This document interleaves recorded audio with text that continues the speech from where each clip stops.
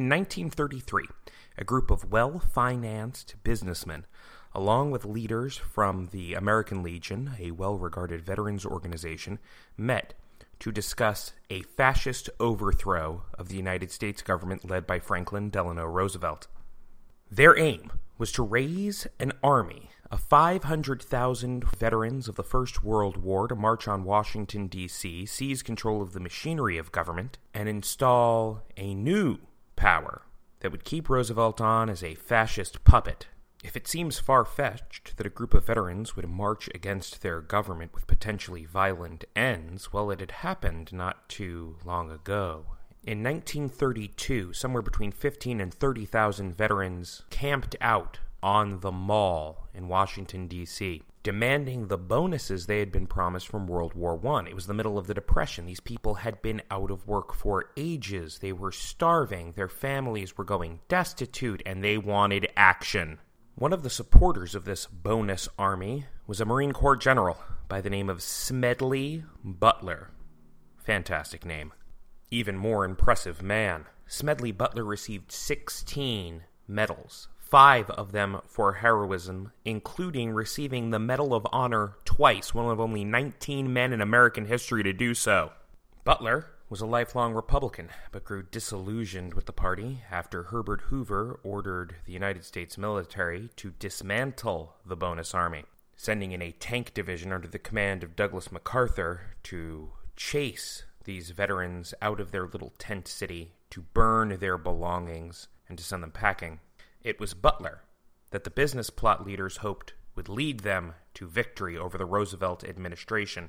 The business plot leaders must not have been paying very close attention to Smedley Butler. The man had gone on record multiple times saying how disillusioned he was with capitalism, how supportive he was of Franklin Roosevelt.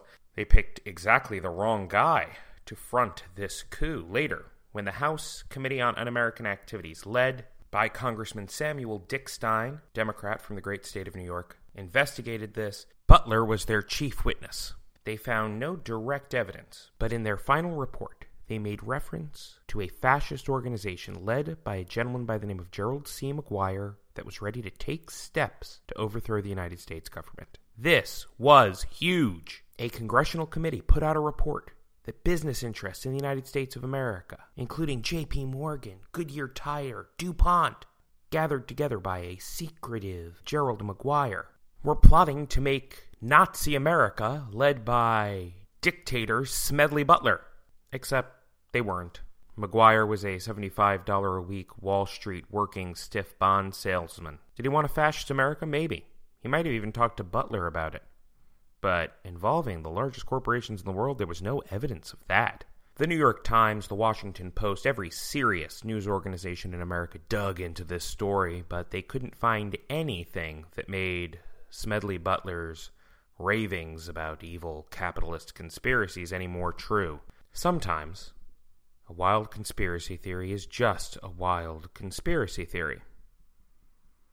Then again, Congressman Dickstein seemed so sure that these fascists were plotting. This report was worded so strongly. The testimony that happened before the House Un-American Activities Committee was so vociferous. There had to be something there, right? And there was. You see, unknown to the American people and not known to anyone until the, end of the Cold War, Samuel Dickstein was a paid Russian agent spreading disinformation in an effort to affect the American political system. This is the show.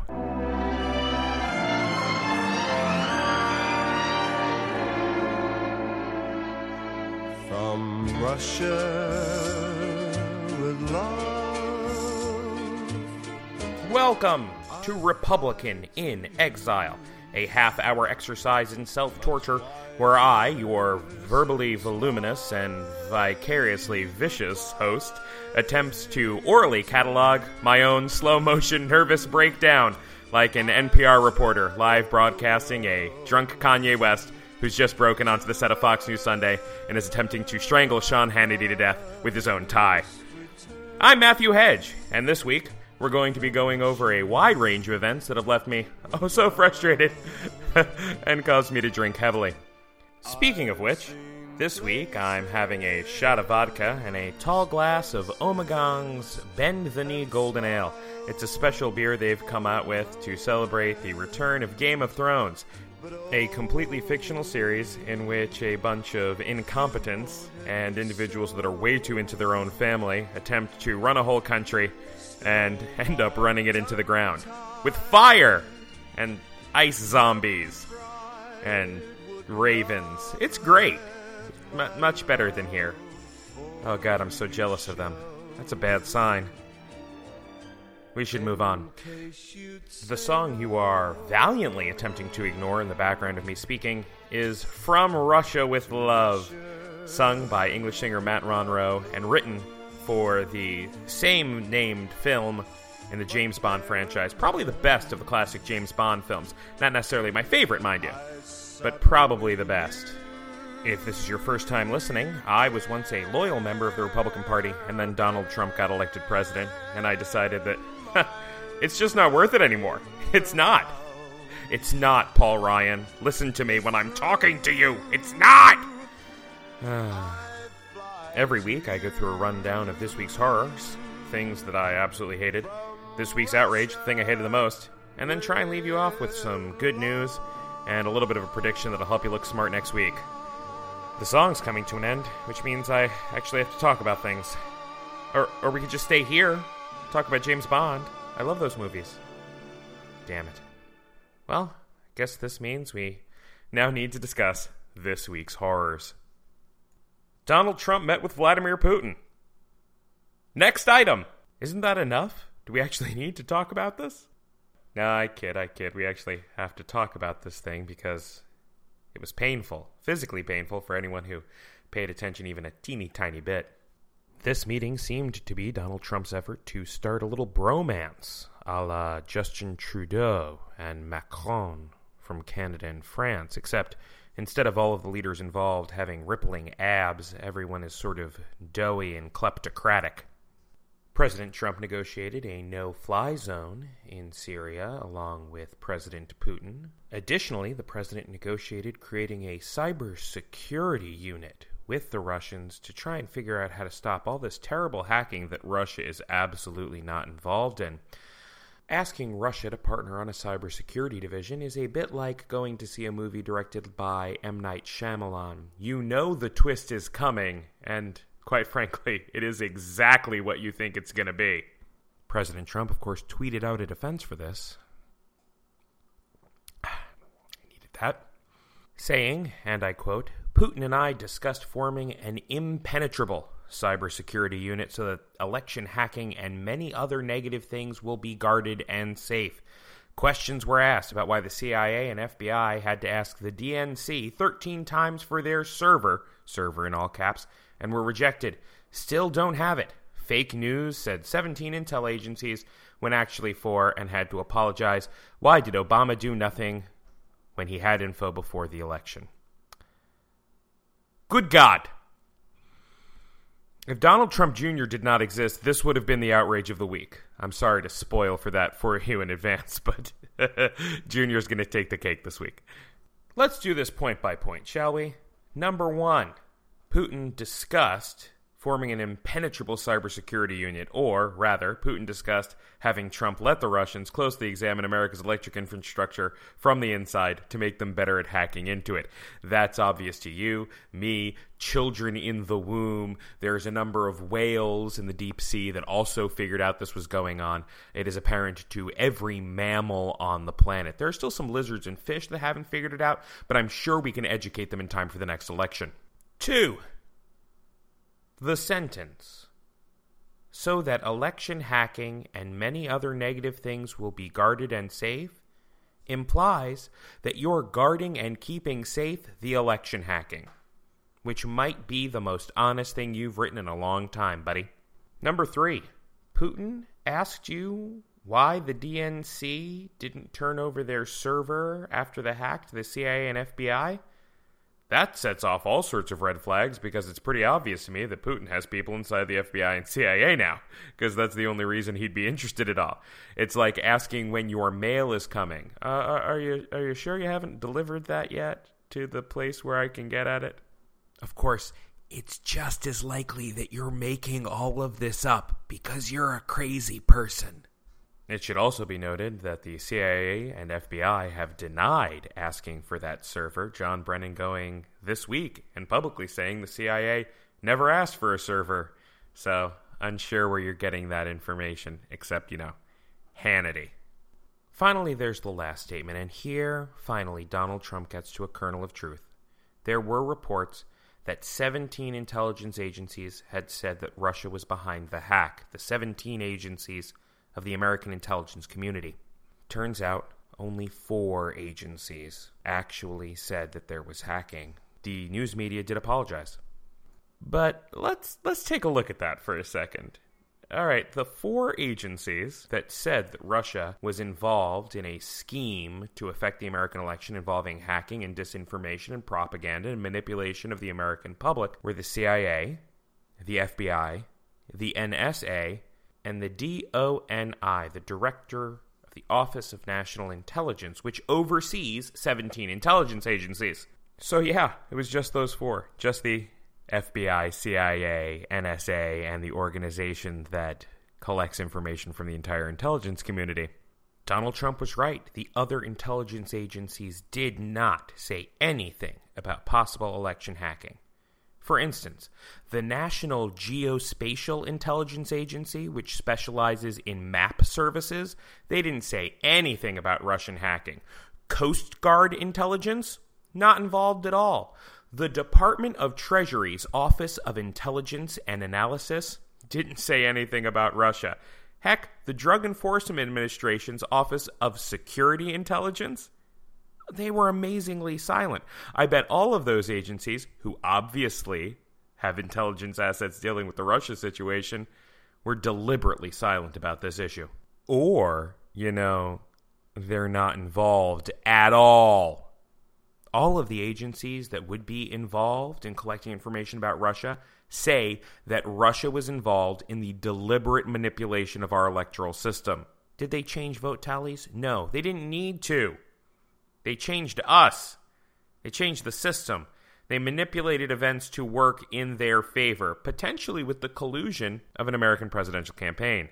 Claiming that the media has screwed up because the National Geospatial Intelligence Agency didn't come after you is like being arrested for serial murder and going, well, the IRS isn't after me. It's a non sequitur at best and willfully misleading people at worst. And let's be frank, this administration has always been and will always be America at her worst. Speaking of willfully misleading, the Russian government announced that Putin had assured President Trump that they weren't involved in these hacks, and that Trump had accepted that assertion, which is a bit like accepting the assertions of a child when they say they didn't eat all of the cookies out of the cookie jar when their face is covered in sticky, sticky chocolate. Here's a point in favor of the private sector. If America was a corporation, Donald Trump would have been fired by now by America's board of directors. As it is, since America is a democracy, God bless her, we can't get rid of this sucker, well, for quite some time. Later at the G20 summit, President Trump was feeling a little bit low energy, so he decided he needed to step away from an important leaders briefing session, and he had his daughter, who legally can't actually work in the White House, sit in for him at that meeting.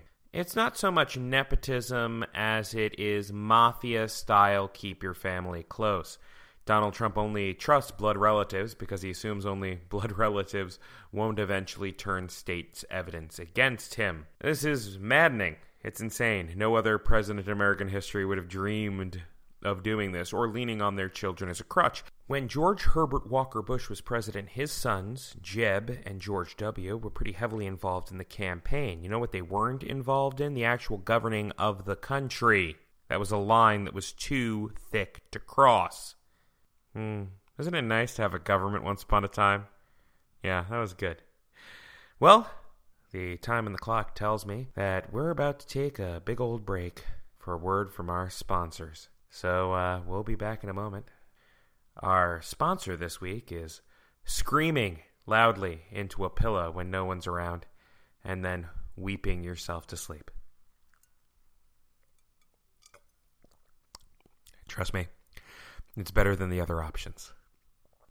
Well, ladies, gentlemen, and assorted others, that brings us to this week's outrage. And as I've already put the cat out of the bag, there is no need to hide the fact that it is Donald Trump Jr. and the incredible evolving story. Way back in March, Donald Trump Jr. insisted to the press that he had no meetings with any Russian nationals involving information related to the campaign. Then, on Saturday of this week, he claimed that, I forgot. I did have a meeting with a Russian national, but it was about adoption. You see, several years ago, the Russian government put a ban on Americans adopting babies from Russia. This was seen as a direct attack on the United States of America, sort of an insult to the Obama administration. Donald Trump Jr. wanted to get rid of that. Very, very understandable.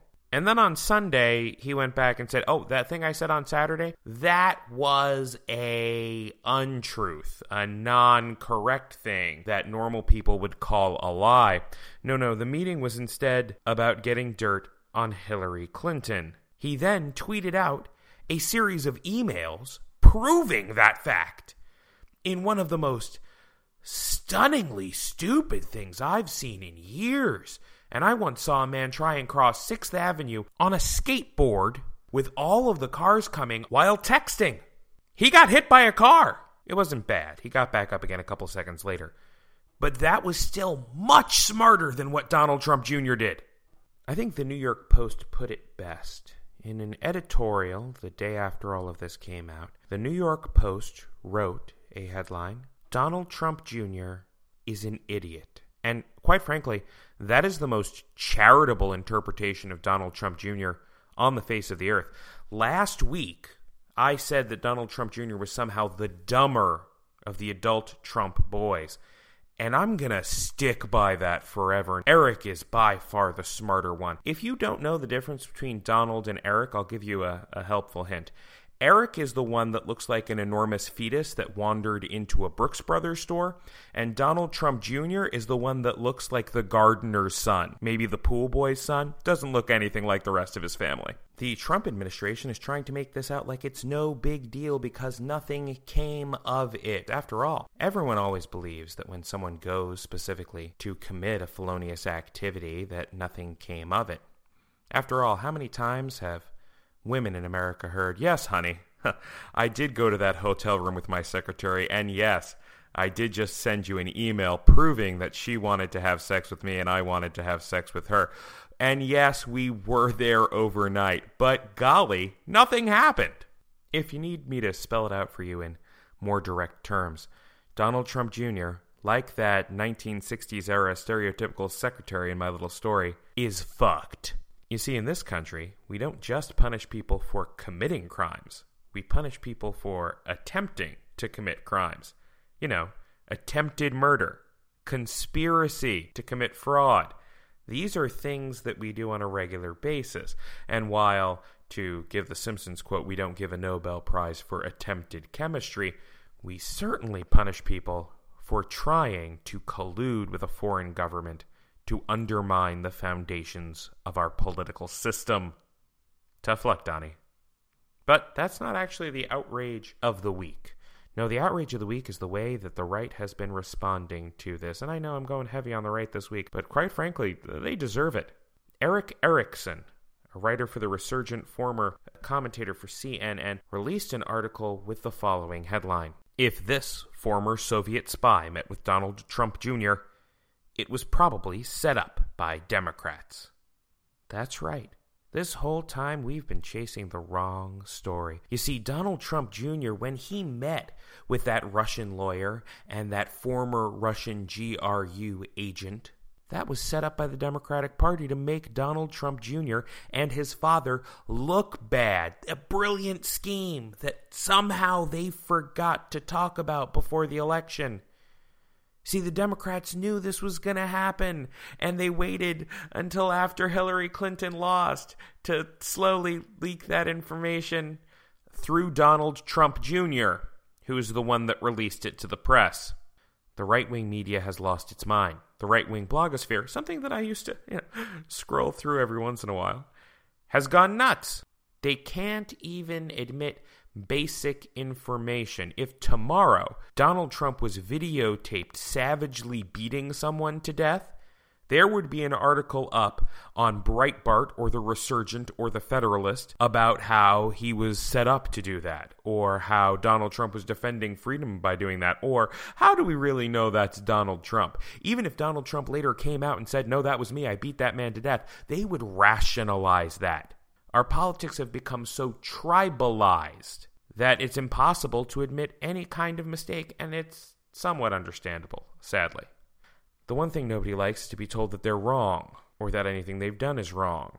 We've developed a culture where everybody needs to be mollycoddled. Everybody wants their own safe space. Everybody wants to be told they're good, and everybody who doesn't like them is bad. And any information that negatively impacts their self-image must be a perfidious lie spread by the opposition. That's not how reality works. That's not how existence works. And hopefully, all of this is going to come crashing down. And, oh no, I don't see any of this ending well. Even if it comes crashing down. We're screwed. Yeah, wholesale screwed. It's just all bad. Speaking of bad, let's move on to good news this week. That's right. There is good news in the world. The first bit is that the Iraqi army has retaken the city of Mosul. What times we live in that I am thrilled by that sentence. The Iraqi army has taken Mosul. It's not that long ago that the Iraqi army taking Mosul would have been horrifying loss during the early stages of the Iraq invasion. But no, this is, instead of being a big loss for America, a big loss for ISIS. The loss of Mosul puts ISIS in a very bad position. It's actually going to put a lot of pressure on Russia. Since ISIS is now on the run on a number of fronts, there's going to be enormous pressure for them to stop bombing resistance to the Syrian government and instead focus on destroying the apocalyptic cult that al-Baghdadi created out there. ISIS is an awful organization that does awful things and should probably be wiped off the face of the earth as quickly as humanly possible. Don't know if we'll get that, but we can cross our fingers, I guess. The other major bit of good news also comes out of the Middle East, and this one's good not only because of what it does, but because of the way it does it. Pakistan's Prime Minister Nawaz Sharif is in a bit of hot water after the Panama Papers, those leaks involving offshore companies headquartered in Panama, showing a little bit of corruption, managed to show that Prime Minister Sharif owned quite a bit of high-end property in London. Opposition parties were complaining that, where did the money come from? Why did you buy this? Why didn't you disclose this publicly? At the center of this is the Prime Minister's daughter, Maryam Nawaz Sharif. Since she is the trustee of these offshore accounts, she's the one that really had to declare this information. And she did come forward with a document proving that in 2006, she did publicly declare that she was a trustee in these organizations. Nothing illegal occurred. It was all publicly declared. Everything's great. Except the document she produced was written in the Calibri font, a font that didn't exist until 2007 and is now default on Microsoft Office. If those documents were produced in 2006, there's no way in hell they were written in Calibri font. The name the Pakistani media has given to this event is Fontgate. That's right. Microsoft Office might bring down the Prime Minister of a major country. If that's not good news, I don't know what is. Which brings us to a way to look smart this week. This week, I'm going to be You've got mail. Hold on a second. Holy crap, someone sent me a message. Forget about looking smart. I'm going to answer a question. Aw, this one comes from non-blood relative Jenna. Hey, Jenna. Jenna asks, I haven't had a lot of time in the past 6 months to stay on top of politics in the midst of sleep deprivation. Jenna and her husband Joe just squeezed out a baby. Although Joe wasn't really involved. I mean, he was involved, but not with the squeezing. Just skipping ahead. What I'm confused about is what was specifically done by Russia that I should be upset about. It seems like a lot of people had shady meetings, the DNC was hacked, and Mike Pence has no idea what's going on. Basically, I would love if you would explain exactly what happened with Russia and how it could get Trump impeached. I'm sure you have lots of ideas for your show, but I would love to hear from you on this. Well, Jenna and the rest of the listening audience, I'm going to give you the short version. Here's what Russia is actually accused of doing. Before we start, it's very important to note, Russia is not accused of changing any vote tallies or changing anyone's vote directly. Once again, they didn't need to do that. Since America is a democracy, changing public perception was enough. Here we go. Number 1.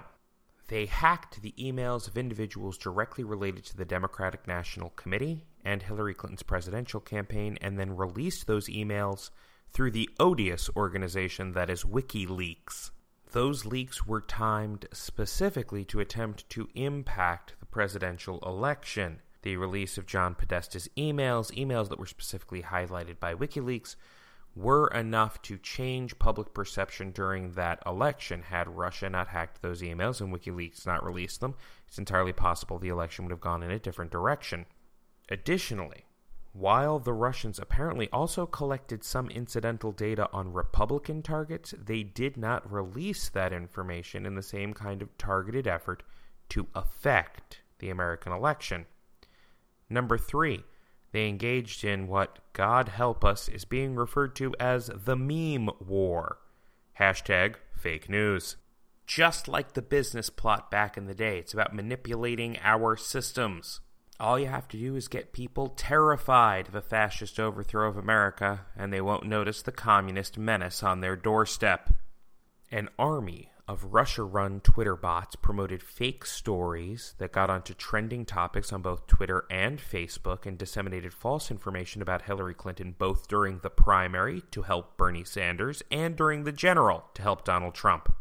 Assuming Hillary Clinton was going to win the election, these same Twitter bots and Facebook accounts promoted stories about damage to America's electoral integrity, including the trending hashtag DemocracyRIP, which can be directly tied back to these same anonymous Twitter bots. Russian state media, meanwhile, dug into Hillary Clinton's background and released formal-seeming news stories which damaged her efforts. They did not do that for Donald Trump at all. On the contrary, they were fairly glowing in their coverage of Donald Trump. And this wasn't just Russia Today or Sputnik, the official Russian government sites. No, this was associated media like The Intercept, a website run by Glenn Greenwald, which broke the Snowden story. Ever notice how Edward Snowden ended up in Russia? Yeah, everyone else did too. Most importantly, and this relates directly to the Donald Trump Jr. story, the day after Donald Trump Jr. met with these individuals who had supposed ties to the Russian government about damaging information about Hillary Clinton, Donald Trump went out and in a very famous statement asked Russia to hack Hillary Clinton's emails. Oh, maybe you can find those 30,000 emails Hillary Clinton actually deleted. Ha ha ha ha ha. If it can be proven that the Trump campaign and Donald Trump in specific were coordinating their campaign effort with the Russian government, with the release of those emails, with the misinformation campaigns, with the fake news, with the Twitter army and trending topics, if there's any evidence of collusion between those two sources, they could be used as grounds for impeachment, as those probably would fall under the high crimes and misdemeanors label necessary. But I'll tell you what I think the real threat to Trump's presidency is. The impeachment process is very, very complicated, and, well, frankly, I don't have enough time here to go over it. But I'll tell you what. How about this? In August, and I'm making this announcement right now, I'm going to do a special episode on presidential impeachment. Why? Well, because I want to. And that's pretty much all this is based on right now. So, look forward to that. Early August. Impeachment special. We'll talk it all through. Thanks for the letter, Jenna. Oh, and that brings us to the end of our program for this week. A special thanks to my producer, Jonathan, and to Acast. Remember Acast for all your podcasting needs. Acast, making good stories great. Hey, have you ever wanted to hear me talk about something that doesn't make me want to die? I'm guesting this week on another podcast, Hailing Frequencies. Remember Star Trek: The Next Generation? Well, my good friend Harry has never seen an episode and has been, well, muddling his way through the first season. You want to hear me talk about transporters and aliens and, well, once again, something that's not awful? Hop over to Hailing Frequencies, available where fine podcasts are podcasted. If you would like to contact us, we are RIE Podcast on Gmail. RIE Podcast on Twitter, and of course, Republican in Exile on Facebook. Be like Jenna. Jenna's the best. She just had a very adorable baby. You haven't had a baby recently, except for those of you who have. Be more like Jenna. Send me your comments, questions, concerns, queries. I will respond to your insanity with insanity of my own. Until next week, this has been Republican in Exile. Try not to die. From Russia with love.